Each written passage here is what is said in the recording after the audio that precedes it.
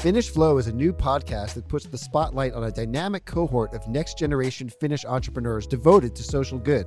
This collective of 35 and under changemakers is employing cutting-edge innovations that will help guide us to the critical year of 2030 and beyond. Today's guest is Kristiina Siilin. Welcome, Kristiina. And to our listeners, welcome to the podcast. And welcome ICEYE and IQM, the sponsors of the Finnish Flow podcast season. Our partner in this episode is Helen. Kristiina, you are the business development manager for Helen, an energy company powering the city of Helsinki. Tell us a little bit more about what Helen does. Well, Helen is an innovative Finnish energy company, and our the main task is to keep the city warm, so the people here have homes that are warm. But also we provide services and solutions all across Finland that are enabling carbon neutral living, carbon neutral mobility and transport as well, and also supporting businesses to become carbon neutral. Amazing. And when you say transport, tell us a little bit more about that.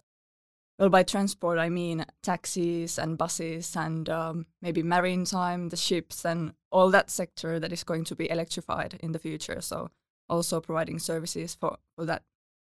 Fantastic. And so you're already looking into electric vehicles, and you're already, is it speculative about what you're going to be doing, or are you working with cities to ensure that happens, or are you providing plans for that kind of thing to happen? Or tell us a little bit about that. That's so fascinating. Yeah, we already do have solutions for that. So the charging stations, there's a public infrastructure in the city, but then we're also providing services for the buses as well. So the buses run here in Helsinki with electric, so they are also getting charging services from Helen. So that's wonderful. Yeah, it's already happening.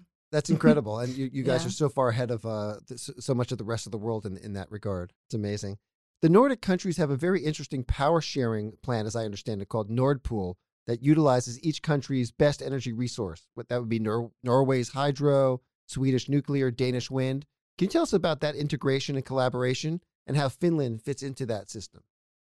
Well, yeah, as you already said, it's a Nordic system, and I think that's the strength of the system, that we together we can balance the whole electricity market and the electricity grid. So once we provide a lot of wind energy in the future already now, so that's that hydropower coming from Norway helps also in here in Finland when we can balance the wind production with the hydro, but also here when we invest into battery energy storages, for example, we can provide the balancing services and then have the frequency as we speak in the grid also.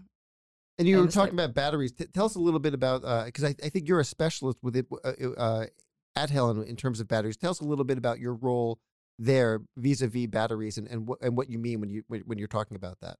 Yeah, it's actually a good question. What are batteries? Because for me, it's default that, of course, everyone would know what batteries are. But batteries are boxes that you can put electricity in, and then you can take it out really fast and without any response time at all. So those could help if you have own production at your home. You can store it, but then also larger scale, like for example with wind parks.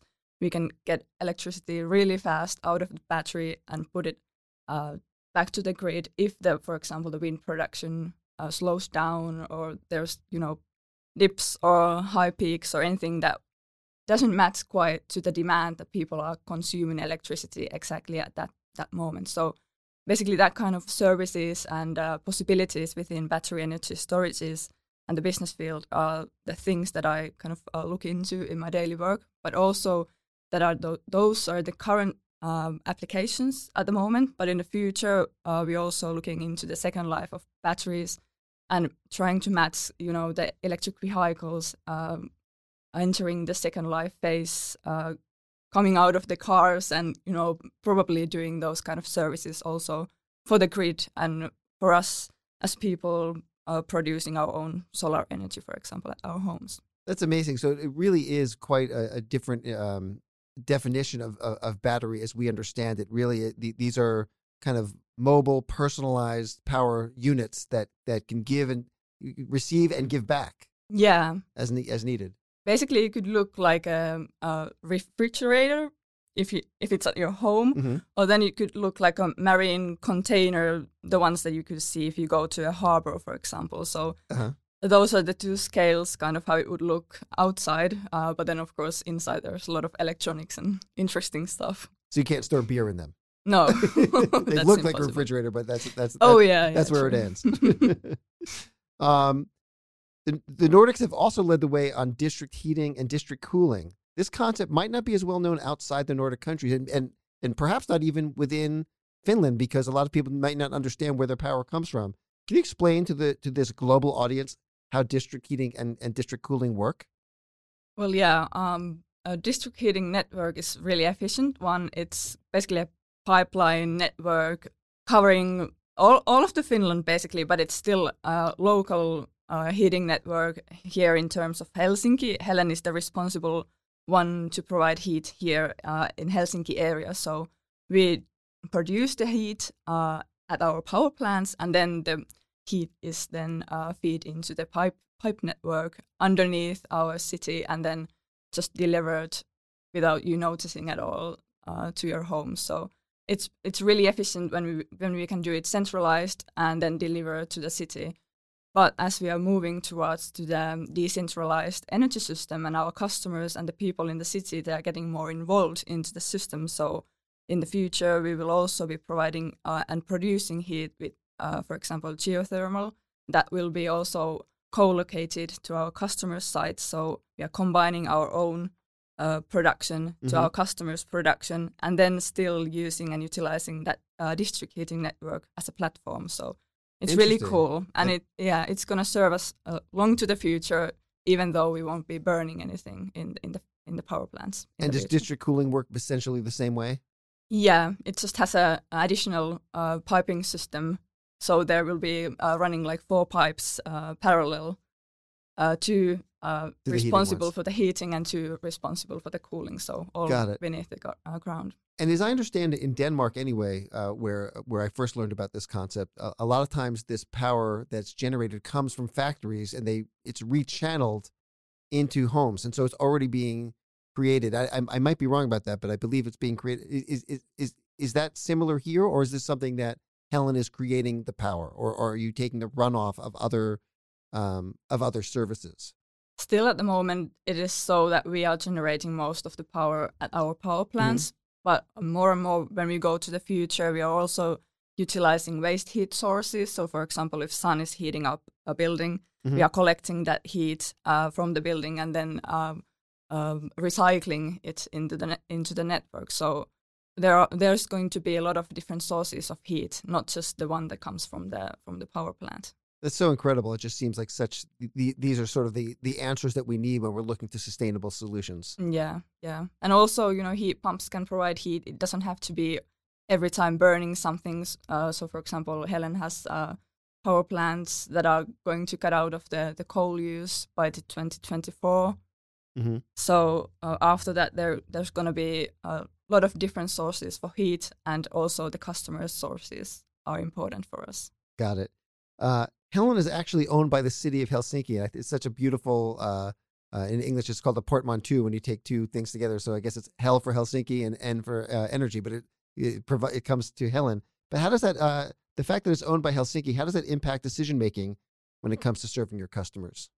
Well, of course, we have the common goals to become a carbon neutral city, and also carbon neutral in terms of energy production. So heating, for example, it makes the majority of the emissions in the Helsinki. So we have a common goal there. Gotcha.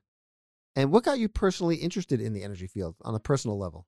I don't know. I started kind of studying physics in my early days. So maybe just, learning more and more about how everything works in this world. I just got more involved in the stuff. And then the battery energy storages, they kind of came along the way by accident, but then they become a really interesting topic for me. So it's just like every time I learn something new, it makes me more motivated and interesting to pursue longer. So. And when you say by accident, tell us what you mean when you say that you sort of learned it by accident. Well, I have an uncle who kind of introduced battery energy storages for me and provided me an internship. So it was something, not just totally not an accident, but definitely something I wouldn't, just apply for out of the blue. So it was, common discussions with familiar people and family members. Oh, that is interesting. It's interesting to hear how people fall into a path and you had a relative who was doing this and it kind of got you interested, and then suddenly you've pursued a career in that. That's really fascinating. That's really cool. In what ways has being Finnish influenced your leadership role? I have lived once abroad a year, actually in England, and I enjoyed coming back to Finland. So this feels like a home, and maybe the sisu that we talk about in Finland, the strength that we the guts that we have, that everything is not already given to you. You have to make your own way, and there's the possibilities ahead of you. You just have to make your own way in life. So maybe those kind of values and principles in life have guided me, and I think that's something that makes me a Finn. And I think that shows everything what I do, that no one can let me down, and I just every time I try to be a better person, make better things in life, and be better also at my work, and make the world a better place to live for everyone. So I think that's something that I actually feel that I can make an impact by working in the energy sector as well, because as an individual I don't feel I could do enough. But now I also have possibilities to, develop services that can actually help people who wouldn't be able to do those by themselves. So that's wonderful. And where did you spend the time in England for a year? I had a gap year between high school and the university, so I was taking care of children. Actually, I think it was pretty usual that time. Where was that in England? In Oxford. In Oxford, okay. Yeah. And did you notice anything about English culture? And I'm not looking to bash England, but did you notice anything about being outside of Finland that you missed? Maybe that you were just referencing now about guts. Yeah, maybe. Of course, the people were different. I think the own family that I have here is more close than I felt that maybe the families there, or maybe I just didn't fit in that well, but there wasn't that kind of a bond between me and the country, or between me and the people. So maybe that's why I missed Finland. And then, of course, as it is here now in Finland, really cold. It was pretty cold also back in there, and they haven't figured the heating that well out as we do here in Finland. So there's definitely differences. That's very funny. Well, Helsinki has some aggressive targets when it comes to emissions and carbon neutrality.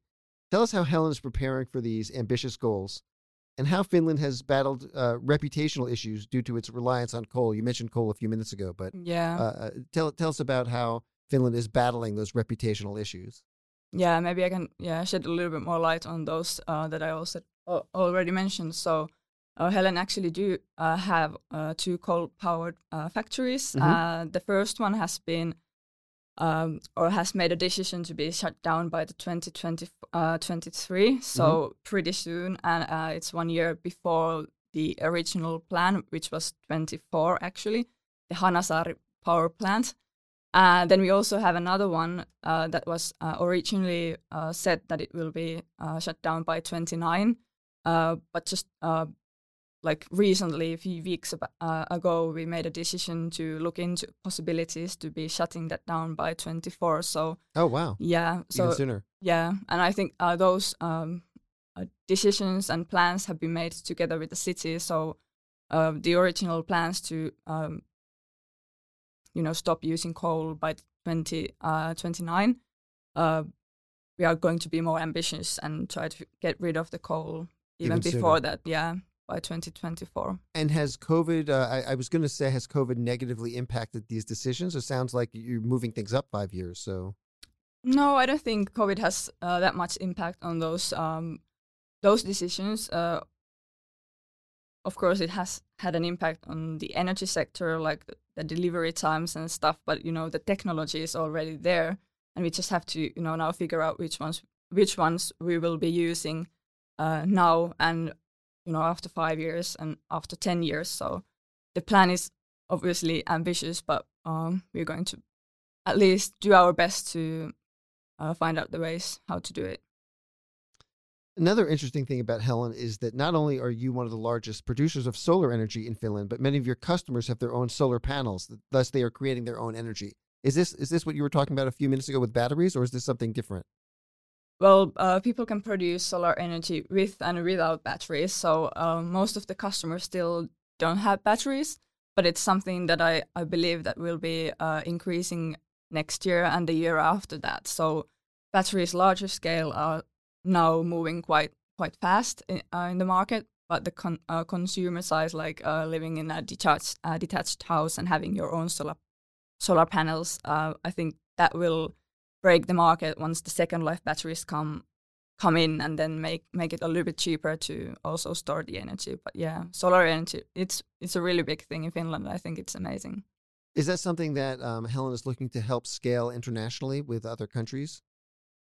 Helen is still kind of been building those power plants, a quite local kind of player here in Finland, but of course digital solutions, and we have Helen Ventures who's investing into startups and that kind of businesses. So in that way, we're going to be international as well. And if the solutions and services are related to solar energy, that's even better. So anything that is kind of related to our business that we can also help the companies to scale up with our investment in our target.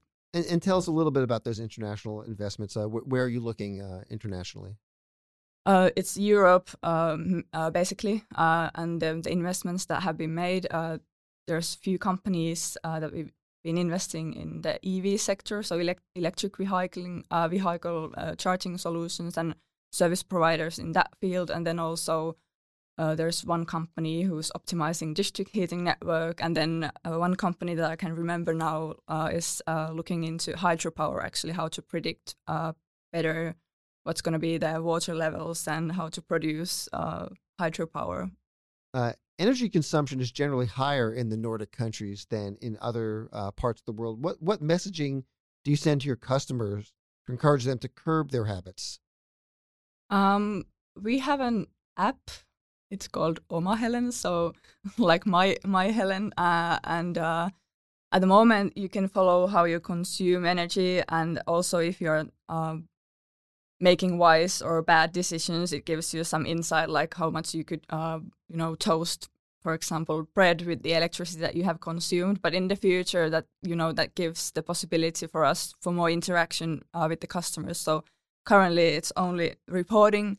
In the future is going to be more interactive and platform for other services as well. So there's a digital roadmap for the future. And one of the areas, speaking of the future, Helen will be concentrating on in the next decade is smart homes. Tell us about some of the innovations here and why they're so important to achieving that carbon neutrality that we're all looking to achieve. Well, I think at the moment it's really interesting how the electric vehicles are increasing a lot. Like targets set a few years ago, they've already been met. Like in terms of the number of electric vehicles and hybrid cars. So when people live in their homes, they want to charge their cars also with solar energy. So those two go hand in hand. So if you have solar panels on top of your roof and then the car standing on the yard, so you want to charge the car with the solar energy. So I think that's the first step, kind of making the smart homes, how to control and guide the solar energy into your car. And then there comes the batteries, for example, how if you produce more than you can use, then you can store it and then also utilize it at your home. So those three components, they are kind of the heart with the smart control logic, and those services are something that we are developing at the moment. That's really cool. It's so amazing to be looking into the future and to see, the future can be so scary when you think about it, but it's so wonderful to think about the innovations that are being made. Well, you're one of 8 young next generation change makers that have been selected by the Finnish Flow to sort of represent this movement of young entrepreneurial, social good oriented Finns. And tell us a little bit more about yourself personally. I know that you're very interested in dogs. Yeah, I've had a dog, one dog. She was my first one for 4 years almost. I was waiting and waiting, like I was 10 years old and telling my parents, like, I want to have a dog. And they were saying, like, no, you do it when you're, living on your own and you have the possibilities. So I was really, waiting for that moment to get my own dog. And that moment, it happened, 4 years ago. And Moo, she was my first dog. And then, what's the dog's name? Moo. It's like from the Moomins, like the little Moo. So very cute. Yeah, that's her name. And then I thought that, maybe she's a little bit lonely alone. So I got another one. So now there's two. Ronna is the other one, and she's 2 years old. And where will this stop? No. 20 dogs? No. It has stopped now. It has stopped now. And what kind of dogs are they? And then Nova Scotian duck-tolling retrievers. So retrievers, they like to, fetch stuff, balls and sticks. And also I train quite a bit with the dogs. So so you're very serious it's a hobby. about this. It's a hobby of mine. So in my free time, I do a lot of things, crazy stuff, people might say, throw birds and, dummies and stuff like that. Oh, wow. Very, very canine oriented. Yeah. It's something to balance the work life, to go to the forest. And where do you normally go? I try to go to the forest and, to the nature as much as I possibly can, because they love it. And of course, it's for me a place to kind of breathe and take my time. Yeah. That's wonderful. Yeah. All right, here's the last question. Helen has a unique perspective in that it currently serves more than 500,000 Finns in Helsinki. By the year 2050, 2/3 of the world's population, 6.7 billion people, will be living in urban areas. In a previous role at Helen, you were a designer working on energy optimization in smart cities, which we talked about a few minutes ago. What are your thoughts about how to make cities more sustainable in the energy sector to accommodate this massive number of people who are going to be living in urban areas in a very short time? Yeah, I think it's the circular economy that makes the difference, and it's how people need to also adjust their behavior. And I think it's something that we don't even question, how we are changing our behavior. We are trying to move and, use the public transport and live in a different way, and everything is kind of determined by circular economy, how we can use our resources in a different way, how we are redefining waste. Like if we have something that we no longer use, there might be value for someone else, and how we can also utilize those material flows in the city, also in addition to energy flows, efficiently. And then when the city gets more tight and urban, we have to be wise also in terms of resources. And that's kind of the way in the future that will also make the cities more sustainable. More circular economy, which leads to more jobs as well, which is really wonderful. All right, well, thank you for being here, Kristiina. It's so wonderful to talk with you. Thank you for listening, everyone. Thank you to our sponsors, ICEYE, IQM, and to Helen. Learn more about the Finnish Flow at www.finishflow.com and follow the Finnish Flow account on LinkedIn. And here's a special message about UNICEF. UNICEF works around the world to save children's lives, defend their rights, and help them fulfill their potential. UNICEF never gives up. Join your local UNICEF to support the work. In Finland, visit unicef.fi.